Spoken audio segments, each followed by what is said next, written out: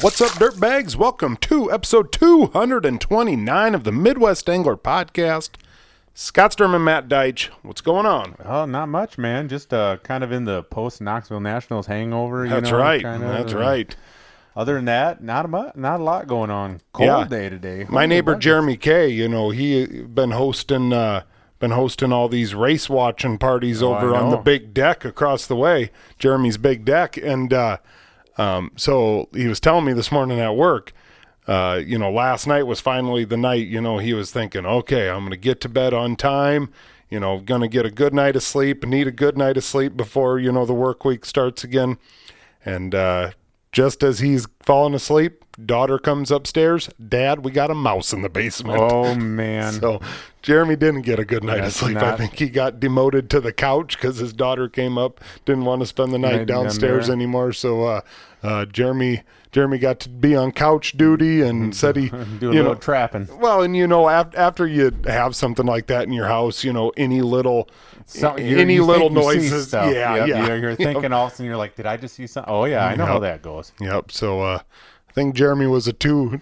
Look at how we responded that one night when we had one in your window well over here. We thought it was a damn pheasant. And here it is, a mouse jumping up and down. Yeah, I still don't know how the hell that all happened, but yeah, whatever. But yeah, cooler day today. Freaking nice out this afternoon. God dang it, I loved it. But episode 229 brought to you guys by Dakota Angler in Sioux Falls, South Dakota, the absolute best bait shop there is. They're on the north side of Sioux Falls. Stop in there. This week they've got the new Gale Blackfish jackets, $35 off retail. They've got trolling motors on sale. Use the dirtbag discount on a trolling motor. Wow, that's some real savings there. Yeah, that is. And so I don't know that they've got a super amount of sales this week because our buddy Josh, his wife is pregnant, and in the words of Josh, mega pregnant. like that's there's live sonar and then there's mega live sonar. that's live action. In any second, Josh is going to be a dad again. Well, that's awesome. So, yeah, absolutely awesome. So get online, check out what Dakota Angler has. Use that dirtbag discount for some extra savings, or stop in there. That's a lot of great deals going on. You want to see what's on sale, you want to check out their selection, stop in there, talk to those guys. They are very knowledgeable about what they're selling. They're a lot of fun to make fun of. So, that's worth the trip over there in itself, right? That's why we usually go a lot of the time. Yeah, we don't buy nothing. We just razz the staff. That's right. So, Dakota Angler, check them out, www.dakotaangler.com, or up there on north side of Sioux Falls on Benson Road. That's right. Matt, you and I got out fishing last week. You went Thursday on your own, and then Friday we went together. Thursday you put a shellacking on them. Friday, not quite as good. We did okay. Yeah, but we did. Yep. I mean, we did.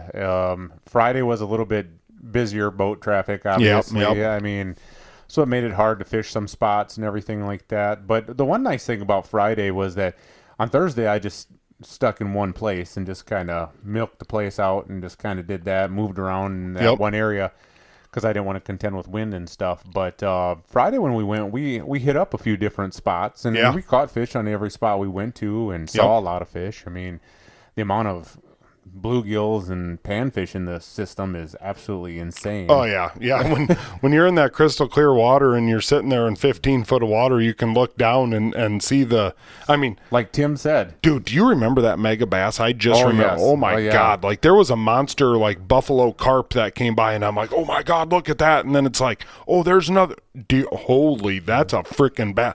That had to be 6+. That was an absolute mondo. That was a huge bass. I think it was a state record, honestly, and it was gonna bite, and I pulled it away just because I didn't want that added attention. No, you didn't. There's a lot of pressure and stress that comes with that. And, I'm just not up for it. Right. Yeah. But no, it was a fun day. It was. Like you said, we got after him, got a couple couple of nice fish each day. I think I caught one. That one was like a little over 20 inches. Yeah, that was a good solid fish. Yeah. And then the other one, the day before, I caught a couple that were close to that 20-inch mark too. Nice. So nice. No, it was a good time. Caught them on a variety of different techniques and everything like that. So yep, I caught him with my chatterbait. Finally, I was willing to burn that thing down. We were out in 20 some foot of water, and hell, I'm chucking it. Let her sink. If there's some smallies down there, they'll travel that distance to come up there and whack that thing. So, we used the forward-facing sonar a little bit. It was kind of fun to sit there and see a lot of the fish out there swimming around. And there was a couple times where like we could see them eat on there and stuff. I mean, it was tough, like we've talked about before over there. Waves hitting you in every which direction. I mean, we took a couple waves that it's like, holy buckets. I thought they were going to come over to the side of the boat, but it was fun using that to, not only see the fish, like watch them bite or anything like that, or necessarily see your lure sometimes, but just to be able to see where they're at, so it helps out a lot. I thought it was really neat with those, we were out fishing on these major points on West Lake Okoboji, and just the shelves and how much farther that point really comes out into the lake. That was really neat with that forward-facing sonar, to be able to scan around and be like, holy moly, like, I mean, this seems like we're way offshore, and it's still, 7 foot of water. Yeah. And that was really neat, obviously checking out the weed growth and whatnot. You'd go over patches where there wasn't a bit of weeds, and then all of a sudden you'd scan over, and it's like, wow, it's the same depth. But, there's weeds nearly up to the surface right over there, and who knows why. But that was a lot of fun. It really helps out with seeing all the different structure that is truly down there, or even like, you'll be out there in 22 foot of water and you'll be scanning around and there'll be a weed clump or something like that, or a rock pile right there, and cast over to it. And sure enough. Give her hell. Yep. Forward-facing sonar, got one of the experts on today, Max Wilson, coming off of his second NWT first place win. This one came up on Sault Ste. Marie. Max is one of those guys that's on tour level gold. On tour level gold, they talk a lot about how Max's highs are super high, Max's lows are super low, and he's a charismatic guy. I mean, I think when Max is in the room, he's in the room, and I don't know. I actually reached out to Max a long time ago to get him on the show one time, and that was shortly after a head-to-head fishing deal, and I'll kind of reach out, or I'll kind of talk to Max a little bit about it once we get him on. But at that point in time, Max wasn't interested in doing an interview about that specific topic. He said, hey, I'd love to be on, but not going to cause any more of a fuss over that. But it's been a long time coming. I think Max is probably one of those names that you and I have thrown out more than almost anyone else. Hey, Max Wilson. And obviously, with the recent win, it was like, hey, now's the time. And reached out to him last week. I think he was in Nashville, but talked to him this morning. He said, yeah, you bet, I'll come on. So, tonight we got him. So we're going to cut over to him. Max Wilson is our guest today on episode 229. Max, how are you? I'm good. How are you guys doing? Doing really good. Doing real good. Max, we always like to get our episodes started off with a couple non-fishing related questions. So I want to know off the bat, if you could get any celebrity in the boat with you for a day of fishing, who would that celebrity be? Oh, gosh. Man, that's a good one I've never really thought about.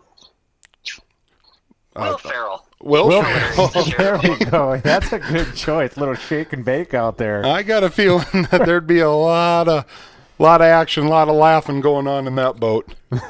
Absolutely. Yep. I guess mine is going to be, I know you like to work out, Max, and everything like that. What's your favorite day in the gym? Like, what body part you working out? Oh, well, lately I haven't been able to have much time. I'm starting to look more and more around as the day goes by, but chest day, can't go wrong with that. Always love to hit the bench press, Yeah, can't go wrong with that. So then the bench press is obviously your favorite exercise. Oh yeah. Oh yeah, got to go in there and throw those weights around. Absolutely. Oh. Now one more for you, Max. Are you a chicken wing guy? Absolutely. You and drummies. Drummies. Okay, so Yeah. so you're a traditional and not a boneless guy. No, those are just chicken nuggets. That's just being lazy. I do like them, but that's what I eat when I don't feel like. Definitely. I'd go flats over drummies. Okay. Yeah. Okay, but the boneless are just chicken nuggets in the world of Max Wilson. Yeah, absolutely. You're doing some preaching, my man. Doing some preaching. Now, what flavor are you going with? I'm pretty bland. I either go just straight up barbecue or no sauce whatsoever, just regular breaded and some ranch. I can't do spice very well. Did we just become best friends? I think so. Everyone's always making fun of me because I top out at regular barbecue sauce. That's as spicy as I can go. Scott starts to sweat a little bit sometimes with just regular barbecue sauce. I'm the same way. I used to do honey barbecue at Buffalo Wild Wings, and that got too spicy for me, so I had to tone it down. Yeah, there ain't nothing cool about hurting when you're eating. Now, exactly. You do any blue cheese? No, gosh, that stuff is disgusting. It's strictly ranch for me. We've decided that you got to be over 50 years old to enjoy blue cheese. Yeah, I don't know. Cheese should be yellow, not blue. So right. I don't know. I just can't get behind it. Simple science, right there. Exactly. All right, let's get into fishing, Max. Where are you from? I'm originally from Wales, Wisconsin, but right now I live in Campbellsport, Wisconsin. So I'm just south of Fond du Lac. Okay. Right. And did you grow up fishing? I did, yeah. I mean, from the time I could crawl, I've been around fishing since the day I was born, and that's just kind of always been what I was raised in. Okay. And growing up there in Wisconsin, I suppose there was a lake fairly close by growing up? Yeah, I grew up in, the area I grew up in, Wisconsin, is actually called Lake Country because we got a ton of lakes all around us. So I grew up fishing a lot of those smaller ones, but, I grew up fishing Lake Winnebago and Green Bay. Those are really my home bodies of water and kind of where I cut my teeth growing up. Is there like one specific trip that you remember when you were younger or memory that it was just like that was the moment you were kind of hooked and you're just like, oh, this is I love this fishing stuff? There's so many. I think there's one one that stands out when I was a kid fishing Lake Winnebago. We stayed on the east shore at some family friend's house, and we took our little 14-foot boat out, and we had a limit of walleyes, like boom, boom, boom, and they were, from what I remember, nice walleyes, and it was just one of those core memories. You know what I mean? One of those memories that you just love. I think either that or fishing with my grandpa up in upper Wisconsin, Minocqua. Catching a fish on the very first cast of the day. I had like a 25-inch walleye with my grandpa when I was like 5 or 6 years old. So ever since then, I've loved walleye fishing ever since. That was one of the first fish I ever caught. So. I was raised a walleye fisherman. As long as I can remember, I've just been obsessed with fishing. Nice. Now, on your website, it says that you started fishing professionally at age 16. Was that guiding, or did you jump into tournament fishing already at 16 years old? Yeah, it was tournament fishing. I kind of was getting out of high school sports.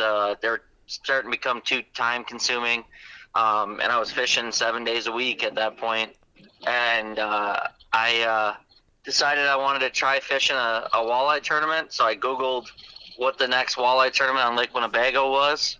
And that was a Wednesday. And the next tournament was actually that upcoming Sunday. And I jumped in it, fished it in my little 16-foot aluminum boat.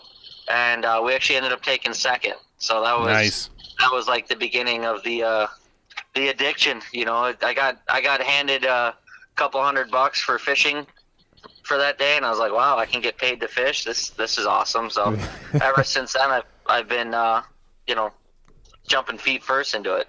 Nice. So, I mean, at 16, you were probably, what, a sophomore in high school then? Yes. Okay. And now, I mean, to continue through high school, you just basically fished as many tournaments as what you could? Yeah, once I fished that one, I was like, I want to fish every one. Actually, I was a sophomore going into my junior year. Okay. And I just fished every single tournament that I possibly could. I fished a couple tournaments as a co-angler on the National Walleye Tour. And once I got done with that season, I decided I wanted to jump in and start fishing as a pro. So that my senior year, I started fishing, the MWCs, the AIMs, and all that. And then I actually skipped my high school graduation to go fish my first National Walleye Tour as a pro. That's what I'm talking about. Straight. Yeah, got your priorities straight. Yep, exactly. So I did that, and then I left for boot camp shortly after. And then once I came back from the Marines, that's when I kind of restarted the fishing career, and it's been history ever since. Now, was there a tournament, like a local tournament or something like that? Like, do you remember your first win? Yeah, so my first actual win was on the Detroit River, fishing.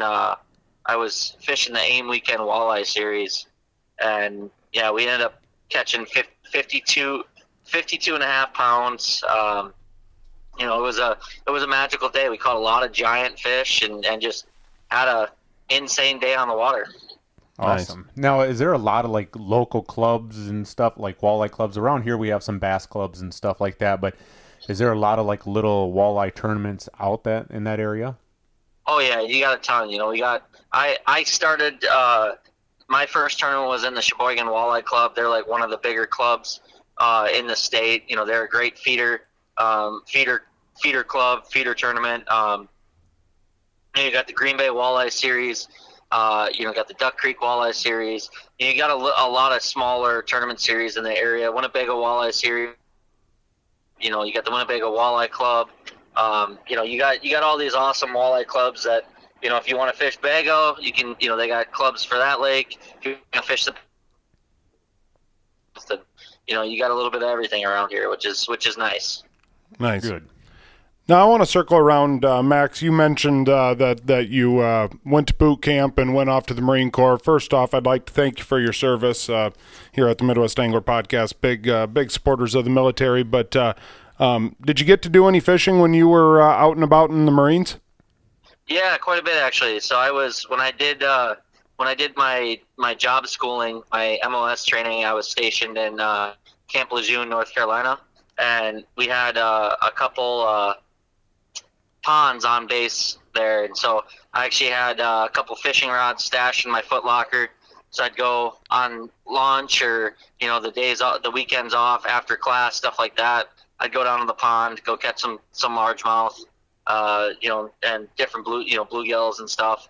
I got to do that, and then on the weekends I went and spent a bunch of time fishing with a charter captain over on the intercoastal waterways over on the ocean. So we did a lot of that, and got to do plenty of fishing. I didn't get a ton of time, but I definitely got to get some fishing in for sure. Nice. Yeah. Has there been any of that fishing that you did out there, that things that you've learned out there that you've brought back here to the Midwest? Not really, not for that type of stuff, but a lot of what I did overseas for I'm part of the U.S. national team for the World Championships. And a lot of what I've learned over in Europe and in Africa, stuff like that. I bring a lot of the European tactics back to the U.S. So there's plenty that I brought from overseas, but over there it was just basically fishing for whatever I could catch. It wasn't super technique based, but once I went overseas for the fishing competitions, that's where I brought a lot back and added a lot of both tackle and techniques to my repertoire. So what is that U.S. national team? Is that an ice fishing deal or an open water deal? No, so it's an open water deal. It's USA Predator Angling. So we fish for whatever nation's predator species. So in like when we went to England and when we went to the Czech Republic, we were fishing for pike, zander, which is a European walleye, and then pike. And it's basically just the world championship. It's the Olympics of fishing. There's usually 16 to 20 something countries that have nations or that have teams. And I'm lucky enough to be the team captain of the USA team. So we get to represent the country, and we're governed under the International Olympic Committee. Wow. We're sanctioned by them. So we fall under the same rules and regulations that all the Olympic athletes fall under, and that's fishing is actually one of the next sports to get Olympicized. So when that happens, this team will be the team that goes and competes in the Olympics. Sweet. Wow. Now, did you catch any of those big giant zander over there? Yep. I haven't got any like super giants, but I've caught quite a few pushing that 28, 29, 30-inch mark. All right. So some really nice zanders, and they look just like walleyes. They're just a little silvery, but I've caught some really nice zander over the years, and some big perch, a couple nice pike over there, and it's been quite the experience when I have been over there. Now, do they use a lot of the same technique or similar techniques to what we do over here, or is it like totally opposite? A little bit. They're more finesse based, so they like to do more plastics and stuff like that. Right. I introduced a lot of those boys to glide baits and stuff like that. Mm-hmm. More reactionary baits. Over there they throw a lot of plastics, a lot of big rubber, stuff like that. Where for me it's I'm a power fisherman. I like to throw my my glide baits and spoons and stuff like that. So it's kind of similar in some sense, but they use a lot bigger stuff. For zanders, they're throwing 5, 6 inch, 8 inch plastics. Like they like going big. And then even for the perch, they throw like the stuff they throw for perch is what we would throw for walleyes over here. Okay. Really? So now, obviously, you're pretty dialed with your forward-facing sonar. Are the European fishermen dialed in the same way, or are we ahead of them in that aspect? They are light years ahead of us. Really? I mean, you think we go extreme? You should see the Europeans. Like, no kidding. When we were in England, we were fishing on little 14 or like 15 to 16 foot like Alaskan style aluminum boats, tiny little things. These guys are putting 5 to 6 12-inch graphs on brackets and installing it on the boat the morning of. They're creating brackets to put Altrexes and Alteras and Tarovas. These guys have more equipment than anyone I've ever seen. These guys they'll have a graph for 360, they'll have a graph for live scope, they'll have a graph for 2D, they'll have a graph for down scan, they'll have a graph for side scan, and then they'll have another graph for just mapping, and they'll run it all at once for a day of fishing. Holy buckets. And then over in when I was in the Czech, the Ukrainians, they're bringing their fiberglass boats. They're called fin balls, and they're putting 12 to 16 inch graphs on the passenger console just so their partner can look at the graph while they're running and tell you if there's fish or not. So are they funded better than what the Americans are? I mean, it's hard for me to wrap my brain around the fact that that the Americans wouldn't be the best funded, but is that what it is, or are they're really just that much more in tune with it? I mean, they're just in tune with it. I mean, I wouldn't say they're more than us. It's just we don't get to bring our boats over there. Right. If we were to bring our boats over there, we'd blow them out of the water. We have bigger, as far as like technology wise, these guys are some of the best fishermen I've ever gone against. I've gone head to head with these guys now for 4 years, and the competition that they bring, I went over there the first time, having that American arrogance. So we're the U.S., we're the best, we're the biggest, baddest guys out there, and we got crushed. And it's because these guys are studs, and they don't have a ton of tournaments to fish, and it's slightly different type of fishing, and these guys are just so well dialed in that you have to bring your A game to beat these guys, and these guys are, this for them representing their country, that's the highest, and for me it's the highest honor. But for these guys, they're willing to spend $20, $30, $40,000 for this tournament. They're a lot of these teams are sending their team over there for a month to pre-fish before the tournament even hits, before the off-limits zone hits. And that's kind of the disadvantage we're at, because we don't have the funding or the time or the ability to send our team over there for a month to pre-fish, because just logistic-wise, it's a nightmare to get over there. Because we're competing in Europe, and with world travel and bringing all the equipment you need and everything. And everyone that's on the team, we're professional fishermen. It's me, John Hoyer, Nick Schertz, and Ryan Buddy, all guys that are either full-time fishermen. We compete on the National Walleye Tour and have full-time jobs. It's just you can't give that type of time that some of these countries are providing. Yeah. Right. So now here's a question. You talk about these international tournaments like this. We see it in the bass fishing world that, Italians, Japanese, a lot of people, Carl Jocumson's from Australia, and they've all come over here and done really well in professional bass fishing at the highest level. When do you think we'll see some of these European guys come over and start competing on the NWT? I don't know. Will they? Never will? I don't think the money's there like there is in bass. And I don't think the walleye market's not as big as bass. Right. I don't question for a second that some of these guys couldn't. Like I said, I have the utmost respect for all the anglers that I compete against. I have many friends that are hammers no matter what they do. I have a friend that's on the Estonian team, Evo, and he is a freaking hammer. And a couple of my friends on the English team, and I have another friend on the Czech team that doesn't matter what they're fishing for. They can compete. It's just I don't know how big walleye is. Bass is a worldwide species. Zander and walleye, they're very same. But I don't know if these guys, would make the jump. Would they be successful? Hell yeah. But I don't know if I can see it happening. Maybe one or two, and I would love for it to happen. I would love for these guys to come over and compete, but I just don't know how likely it is to see it. Yeah. All right. Well, that was a part of. I actually read on your website that you were part of the USA Predator team. And I'll be honest, I thought you were coyote hunting. Yeah. Honestly, I had no clue. So that's cool. That's way cool.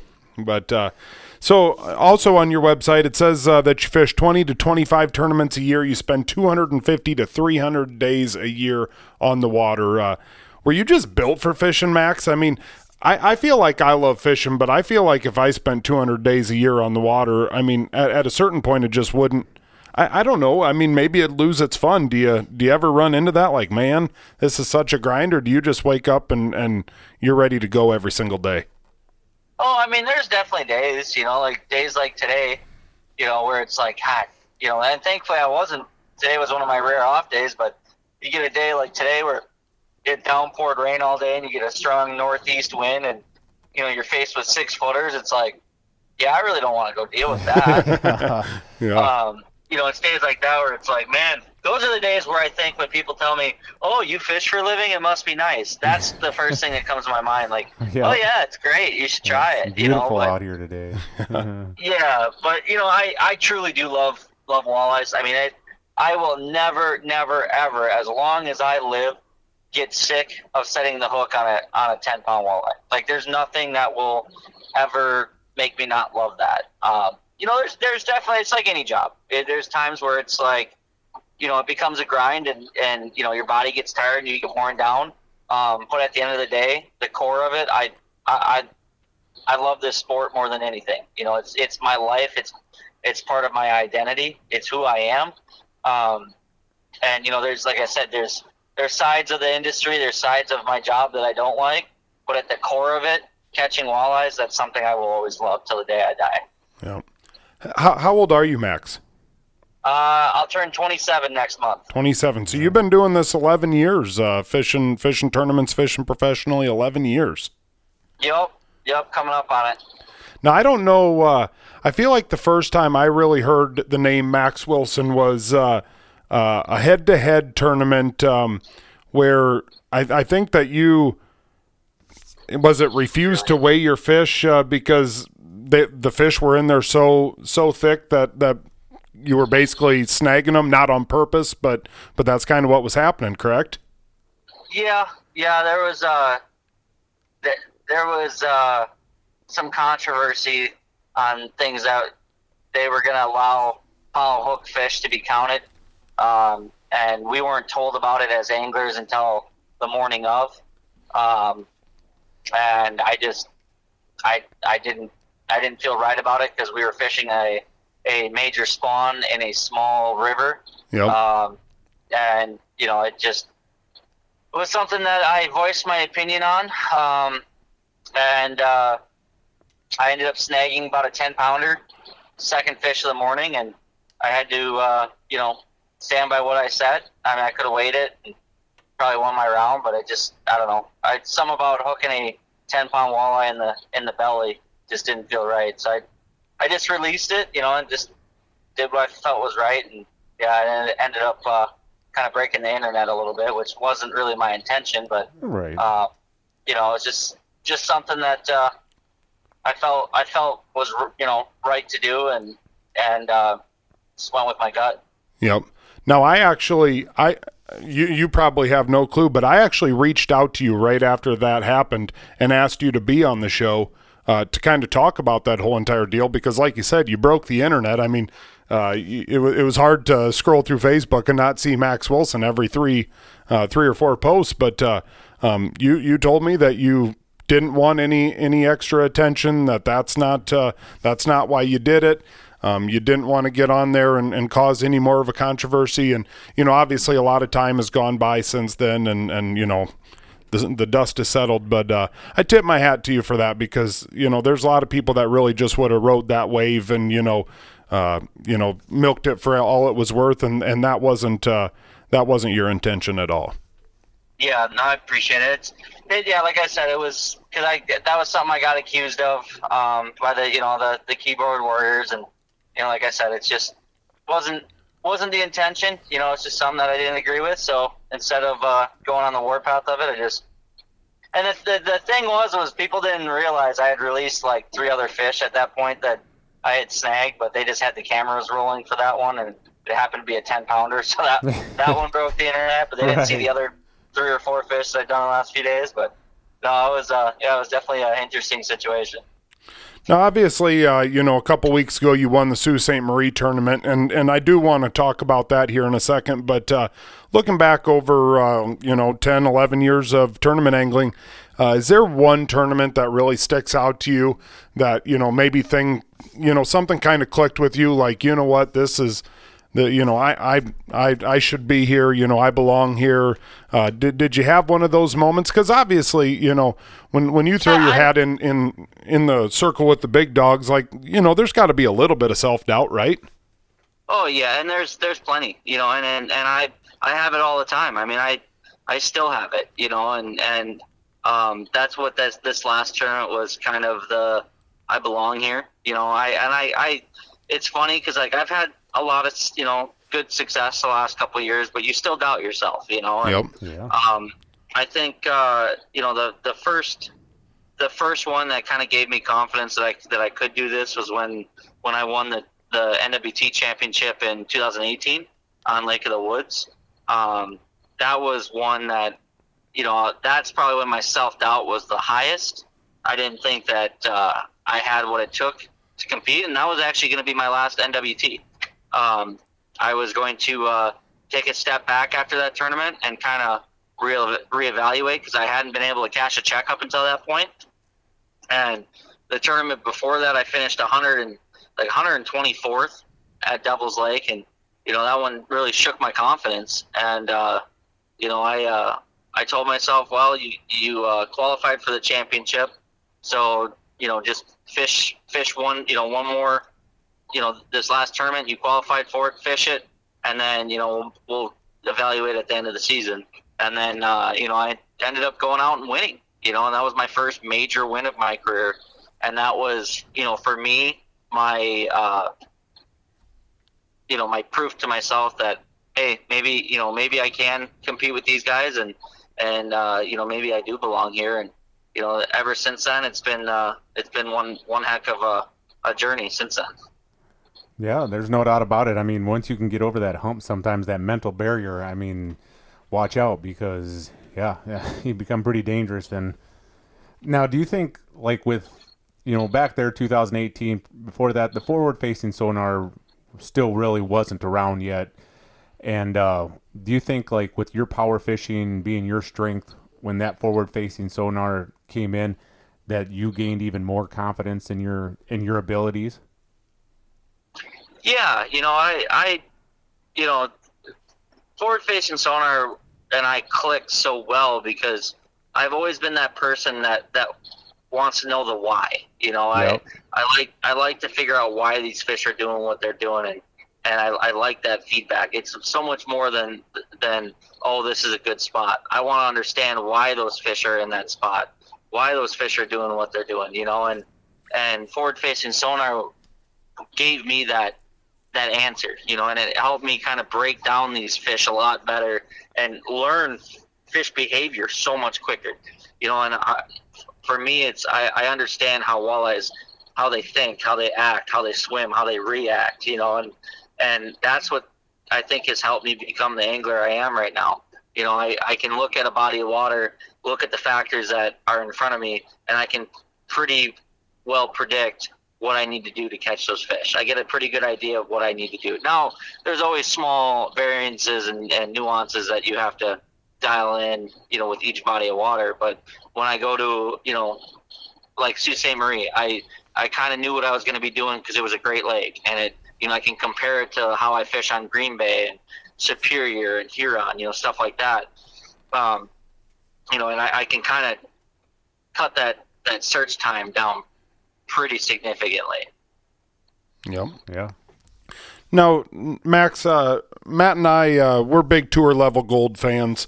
We've talked about it a lot on this show. We truly enjoy it. I think it's some of the best walleye content that's ever been produced. I even got some of the kids watching it in the weight room when I put it on. And really? Yep. I was like, you're turning off your music, and we're turning this on, and I catch them watching it. Yep. So. Obviously, the next bite, that's good stuff and whatever. But I just, God dang it, I really like the way that you guys are going about that tour level gold. How do you like having a camera follow you around all the time? Obviously being a professional angler, you're not a stranger to the camera, but do you like that or not as much? Yeah, I love it. I mean, there's, for me, this has been a passion project. It's something that I've been trying to get off the ground for years, and it's something I've talked about doing for a long time. So to finally have it is awesome. I think fishing those head-to-heads back in the day really gave me a lot of practice having the camera in the boat. Yep. Yep. A lot of people are uncomfortable with, with the camera following them around all the time. For me, it's nothing. Having a camera crew is, something I'm used to now. So that part of it, it's the pressure's off. But I love it just because there's a lot of cool stuff that happens. And I can't accurately remember it all, or I can't describe it to people. So having this to portray it to the world, tell a story, and also be able for me to go back and reminisce over, awesome parts of my career. Like that first episode watching JJ win, the Illinois River. Such a cool episode. Oh, man, that was a good one. Having to have something like that to be able to go back on, and then being able to, like this next one, that's actually where I'm coming back from. I drove up with my mom today to the cities to film an interview for Tour Level Gold. Nice.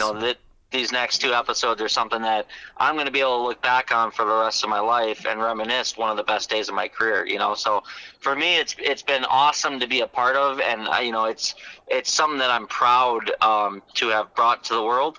Because like I said, this is something that I worked really hard to get going, and the companies that helped me bring this to life has been awesome. The feedback's been awesome, and we're finally giving people the true behind the scenes look at what tournament fishing is like, because it's so much more than just the highlight reels that you guys see on the TV shows. And it's the emotion, it's the story, it's the it's the everything that goes into these tournaments that make us tournament anglers love it. Now they kind of make it. I feel like they kind of portray it that you and Dwayne and John are kind of rivals, but you talked about that U.S. Predator team that that you and John are both on that team. Is that more for TV, or am I just completely taking that wrong? Yes, obviously you're rivals. I mean, you're competitors. I get that, more than rivals. But I feel like they've got their own little team, and then Max is over here, and maybe I'm just totally not reading into that right. Well, so that's a yes and no answer, and let me preface this by saying, John's one of my closest friends in the fishing industry. Yep. And he's my boat partner for USA Angling. But with that, John and I are both type A personalities. And, if you were to see some of the conversations him and I have, you would think we hate each other, But we have, we both, and Dewey too, like we have the utmost amount of respect. We're rivals because there's not many, John and I and Dewey, we fish very similar, right? Yep. And we're the live scopers, and the battles that we've had in the last few seasons have been epic. I've won some, John's won some, Dewey's won some, and it's this back and forth, and it really is a rivalry. I want to kick John's butt every time I fish against him. I want to kick Dewey's butt, because that means if I beat them, I beat the rest of the field. That's right. Most of the time. You know what I mean? So that, it's something where there is a rivalry, but it's not like, God, I hate John or I hate Dewey. I love those guys. Right, Those guys are like brothers, but we're both so competitive that, yeah, you're damn right. I want to beat them every time I launch my boat. And there's that competition. And it's been awesome going against those two the last 2 years. Because I fought Dewey for AOI last year. I came up just short. Yep. But fishing against those two guys has made me 10 times the angler that I in the last 2 years than I was, because I've had to push myself knowing that I'm competing against those guys. Yep. Iron sharpens iron in that situation. Exactly. And it's elevated all of us. Yep. I like how you guys like coined the term live scopers. Are you guys kind of known as that on the tour? Like you guys have it dialed in. I mean, you guys are very good with it. Yeah, John's still a closet troller. Don't let him. Yeah, I saw that he was pretty quick to get the trolling rods out on one of the last episodes. So. Right, thank you. Let the record show that Mr. John Hoyer has trolled at every single event this season. Every single one. You heard it here first. I haven't even thought about a trolling rod since spring. I trolled once this year and I finished 103rd. Never again. So. That's the one thing I'll never let Mr. John Hoyer forget, because he only counts one of my NWT wins, because the other one I won trolling. So I only have one actual NWT win according to him. So that's good stuff. I just like the record to show that John Hoyer loves trolling. Nice. So let's circle up to the Sault Ste. Marie tournament here a couple weeks ago. First place, your second NWT victory, 65 pounds, 12 ounces for a 2-day total. Going into the season, did you have Sault Ste. Marie circled on the calendar? I mean, did you feel like, hey, this is one that I could really be a player at? Absolutely. But not so much what you think. The Sioux has pissed me off more than any body of water I've ever fished, because in 2019 I had a 19-point lead in AOI coming into that tournament. I had a really good day one, and then I had a horrible day two, and I dropped down to like 37th place. and I lost my lead in Angler of the Year. And then we came back the next year in 2020, and that's when I started live scoping, and I was on this really fun special bite, and I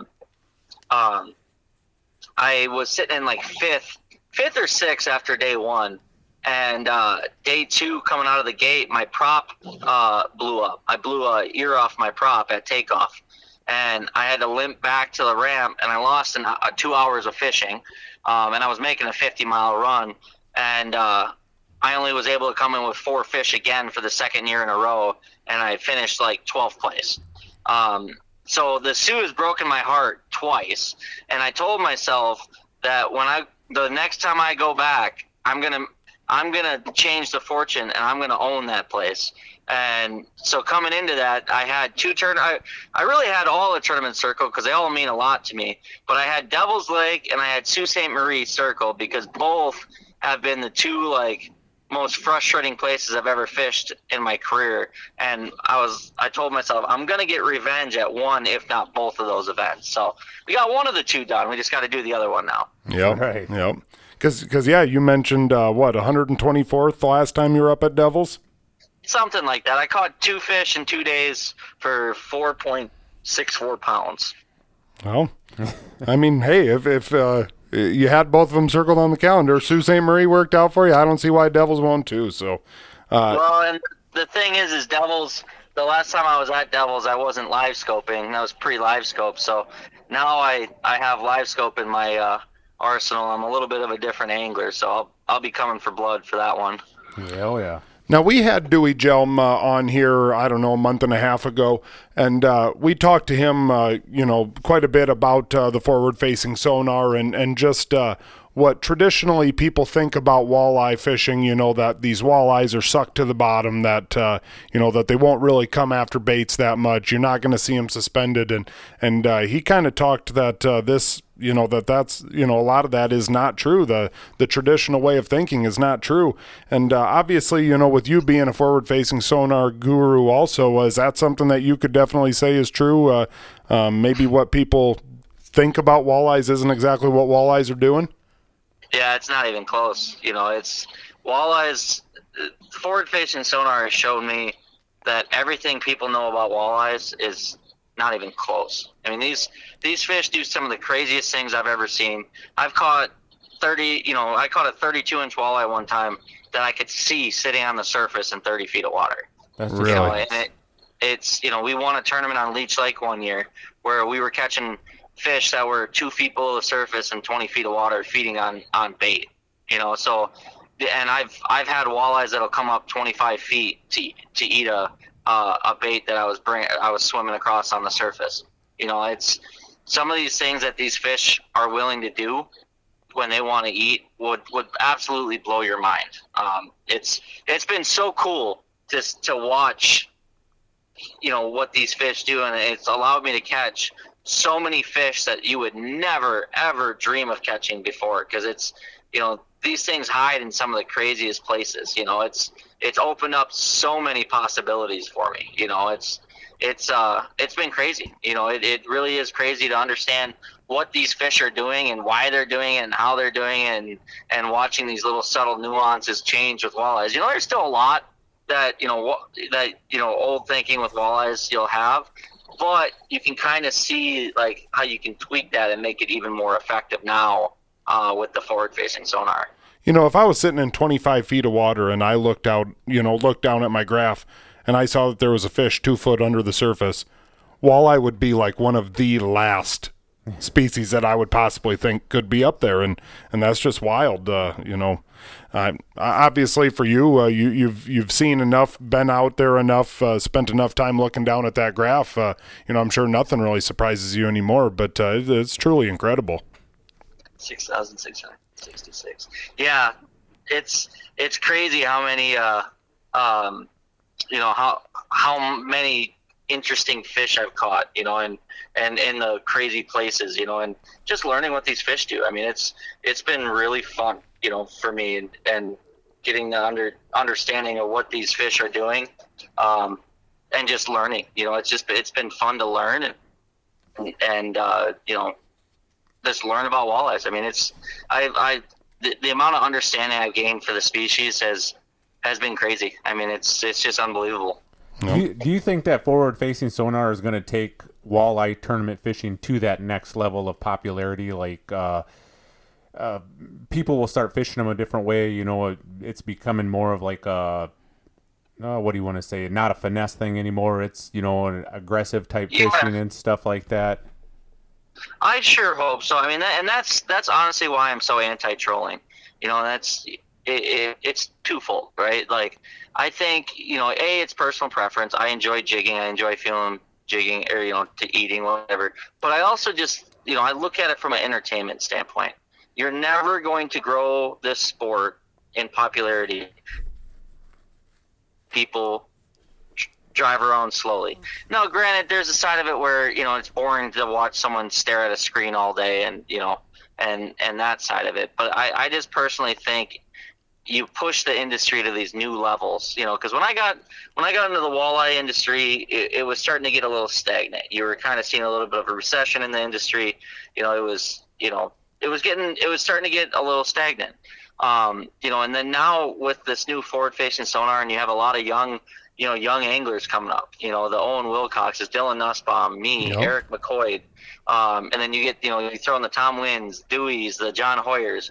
You know, all these guys are you know, not trollers. You know, we're a new generation of anglers, and it's brought something different. You know, the ways guys are catching walleyes now, you wouldn't even dream of back in the day, you know. And it's you know, we're pushing the walleye industry to new heights and changing people's mindset. You don't just have to go pull a bottom bouncer around to catch a walleye or a Lindy rig. You know, it's new, it's exciting. You know, it's a lot of new baits, and it's allowing the industry to become more, you know, more diverse. You know, there's companies are able to have a bigger portfolio of baits that they can target to walleye anglers. You know, there's more plastics, glide baits, reaction baits, finesse baits. You know, there's all sorts of things that people used to think like, oh, that's just a bass bait. Well, I'll tell you what, half my tackle that I own are considered bass baits, and I'm using them for walleye. You know, it's very rare am I just using straight up live bait anymore, you know. So it's pushing the industry to a new height, and it's allowing companies to, you know, like I said, expand their portfolio, and you know, it's just overall, I think, good for the industry. Oh, I think the Tour Level Gold series goes along with it too. I think that you're starting to see a lot of the youth get into it.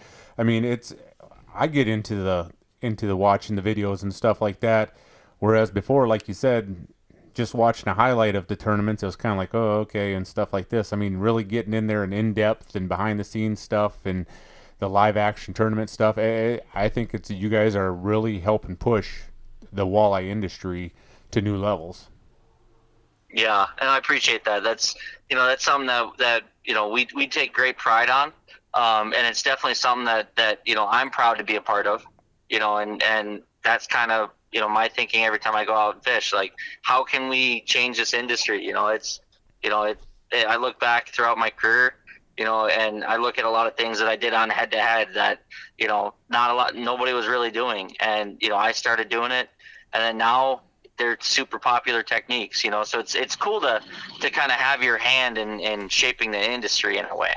Now, do you think walleye fishing could ever get to a spot like bass fishing where they actually have live camera boats out there and you know, like on the NWT, or are walleye fishermen just a little too secretive to be really spilling juice like that on live coverage? You know, I think it could get there.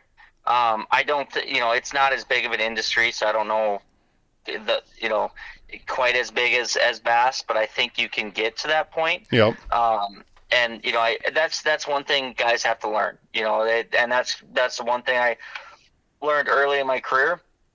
Yeah, is it good to keep some things in your back pocket? Yeah, but you need to share things with the industry. You know, you have to share, and you have to teach, and you have to educate, because that's just, as a professional angler, that's 3/4 of my job. Yep. You know. It's, you know, it's selling, it's educating, it's, you know, it's promoting. You know, walleye catching is a part of my job, and it's an important part of my job, but it's such a small part of my job. you know, Right. and that's where, you know, guys need to understand if you really want to grow it and make a name for yourself and prove yourself in the industry and get yourself to where, you know, you're really able to make a living doing it. You have to learn to share your secrets. You know, is there some things that I keep to myself? Absolutely. You Right. know, there's plenty of things that, you know, little nuances that are the difference makers, you know, that, you know, I don't quite put out there. Yeah. But there's also, I'd say 80 to 90%, I'm probably more than most, at sharing stuff, but a majority of what I figure out, I just think it's so cool. It's hard for me not to share with the world. Right. Yep. You know, and that's the thing. Like, and that's the one thing. Like I always tell people, and it surprises people, I'm not sponsored by Garmin. I'm not sponsored by any major electronics brand, but I'm one of the biggest proponents and advocators of forward-facing sonar and live scope. I was one of the first ones to be talking about it. And it's not because that there was anything in it for me. It was because it's the coolest freaking thing I've ever seen in my life. Yeah. You know? And it's something that I don't want to keep to myself. Could I have kept a lot of what I've done and a lot of the techniques that I do to myself and probably won some more tournaments and stuff like that? Yeah, but I would much rather, you know, share it with the world and keep the industry strong as a whole. And push it forward and just overall make the industry a much more stable and secure place than just keep it in my back pocket. You know, you kind of have to be a little, be a little selfless, you know, and you can't be selfish and keep everything yourself. You gotta be willing to share and teach to the world. You bet. That's exactly right. Now, speaking of teaching, you do a little bit of guiding on the side too, right, Max? That's actually probably one of my main job. When I'm not tournament fishing, I'm a full-time fishing and hunting guide. No, yeah, you actually, what is it, Deer and Buffalo? Is it Buffalo County, Wisconsin, the famous county? Yep. Yep. So you do. And then I also guide salmon in Alaska as well. Jesus, you're just rocking, man. Just living the Son life. of a gun. But so where exactly do you do your fishing guiding there in Wisconsin? So I do springtime. I'm on the Fox River up in Green Bay, and then I'm also Lake Winnebago. And then this time of year, I'm out on actual Green Bay. You know, all over the bay. You know, every side. And then you know, I do a lot of sonar trips. I do a lot of trophy trips. You know, we chase eaters a lot too. And then also in the month of June, I go up to Mille Lacs and I guide on Mille Lacs for the month of June as well. Okay, you do that all underneath of your own deal, or do you work for somebody else? Nope. I all under myself. Max Wilson Fishing, my own guide service. Yep. And yeah, I'm my own boss. My boss sucks, but you know, it's all right. What's the old saying? Old boss's dick till you meet your new boss, or something like that? Exactly. Now, if somebody's interested in booking a trip with you, Max, you still got some openings, or are you pretty well booked up? For this year, I'm pretty well booked up. I'm getting into my believe it or not, my busiest section of the year. But I am taking available bookings for next season. And the best way to get a hold of me is go to my website, www.maxwilsonfishing.com.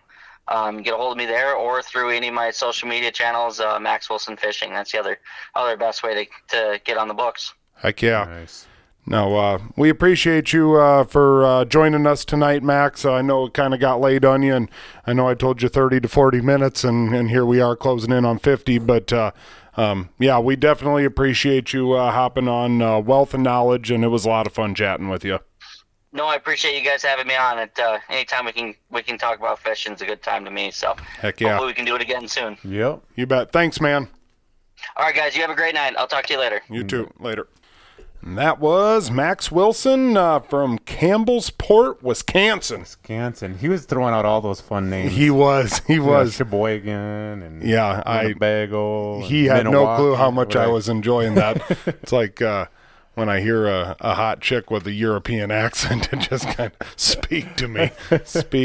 So, Nope. A lot of fun talking to Max there. I'm glad we finally were able to get him on, and another one of those forward-facing sonar guys that just kind of juice spillers. Right, and just making the point that it's here, and you got to embrace it. Otherwise, it's recruiting more and more people into the fishing thing. So don't look at it as a bad thing. Look at it as a good thing. No doubt about it.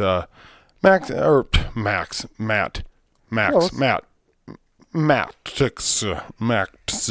Not quite as good as fisherman as he is, but yeah, right. I gotta ask you a question. Socks in bed? No, not a chance. Oh hell no! Would you ever do it? No, because it's like I feel like I gotta have bare feet. We were talking about it at work today. Like I can't do socks. Like I get that hotter. Is disgusting. Well, not only that, I just get hot. Like I could just have socks on and I'd be sweating. Yeah, Take the socks off and put on pants and a shirt. I'll be fine. My feet have to be outside of the covers. Do they? Have to be. Like my wife, she could have 4 comforters on her, put a couple blankets on top of that, and she'd probably still be complaining that it's cold. I have the thinnest sheet I possibly can. Really? And just put it over just my run arm. Hot. Just over my and feet got to be out. It's crazy. It's absolutely crazy. My wife, I'll tell you what she have does. To be in. Otherwise it's right. Cold. No way.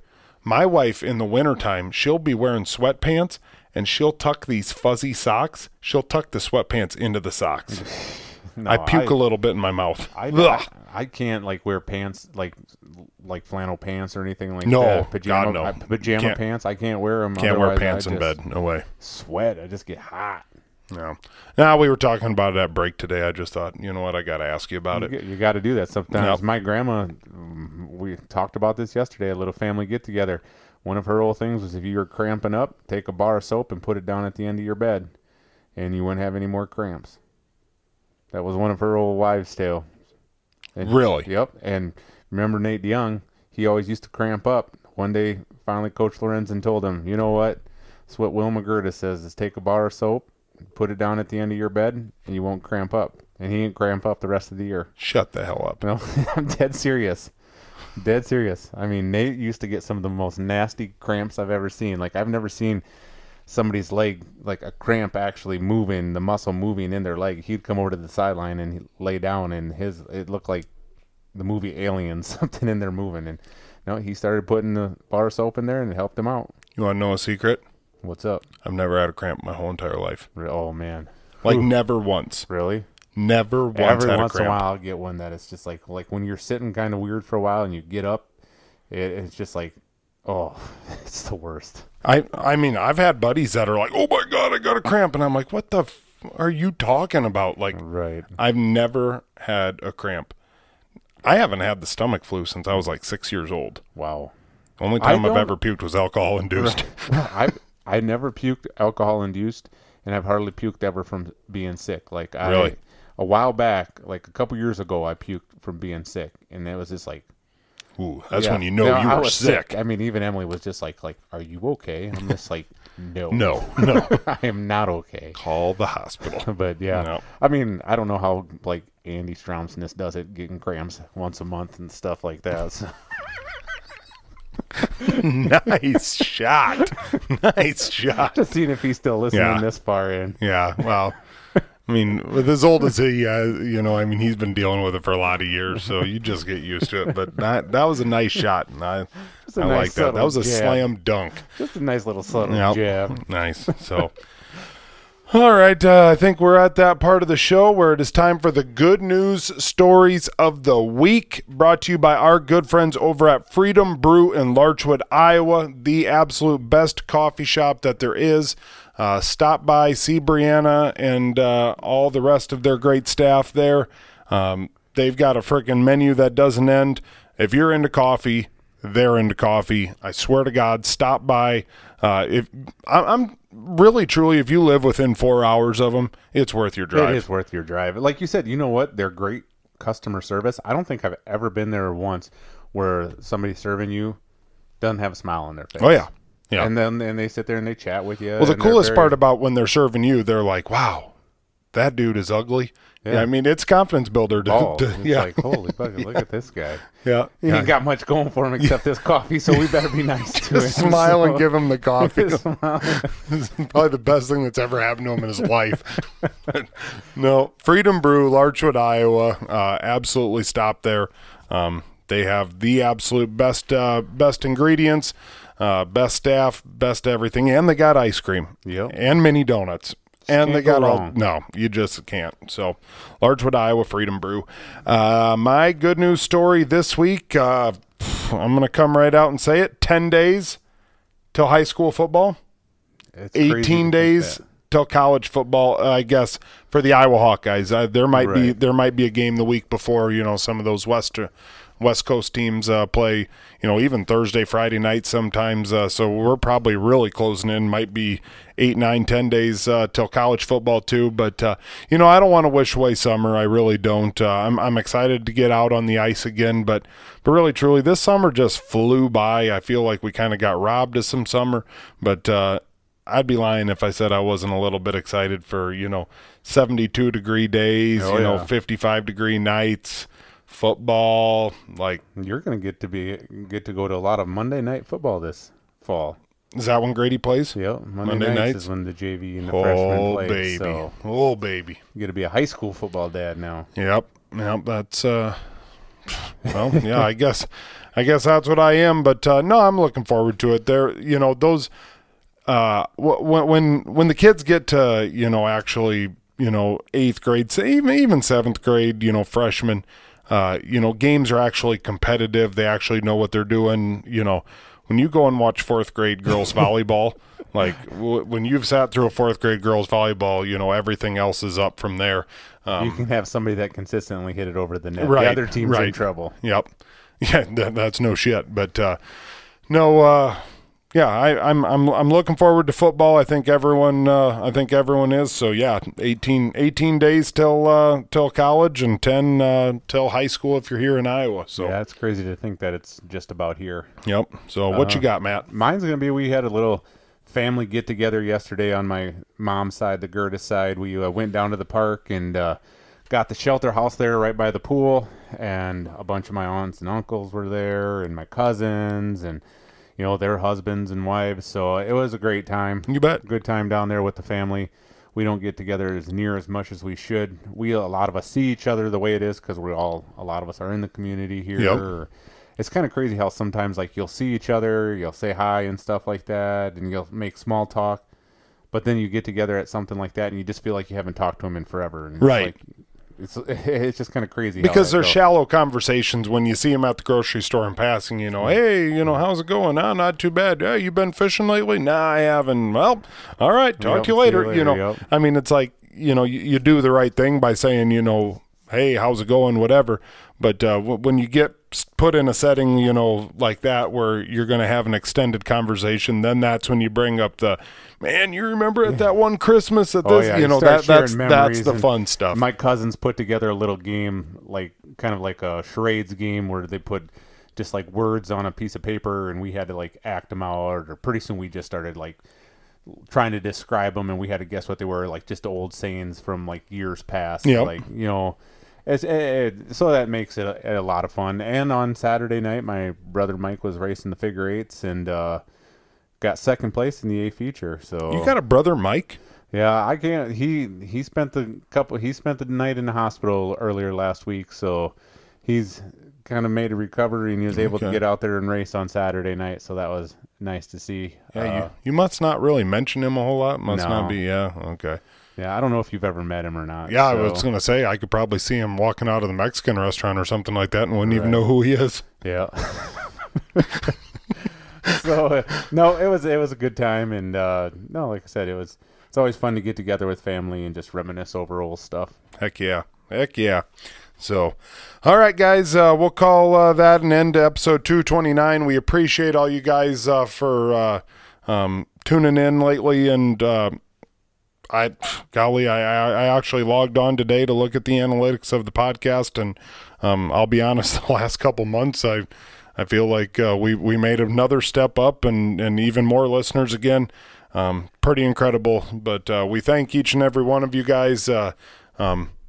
Without you guys, I guess the show isn't a show. Exactly. Right now it's still fun for Matt and I to chat with these anglers, to bullshit for an hour each and every week. But if you go online and you see that it's 500 people listening to it, it's like, okay, well, that's cool, whatever. 200 people, all right. But when we're clicking off thousands, it's like, all right, well, that makes it a little bit more easier. But, if you haven't yet, hit the subscribe button, hit the like button, hit whatever the hell it is that you can hit on that podcast platform that you use. But otherwise, like I said, we appreciate you, and we'll catch you next week on 2:30. Later.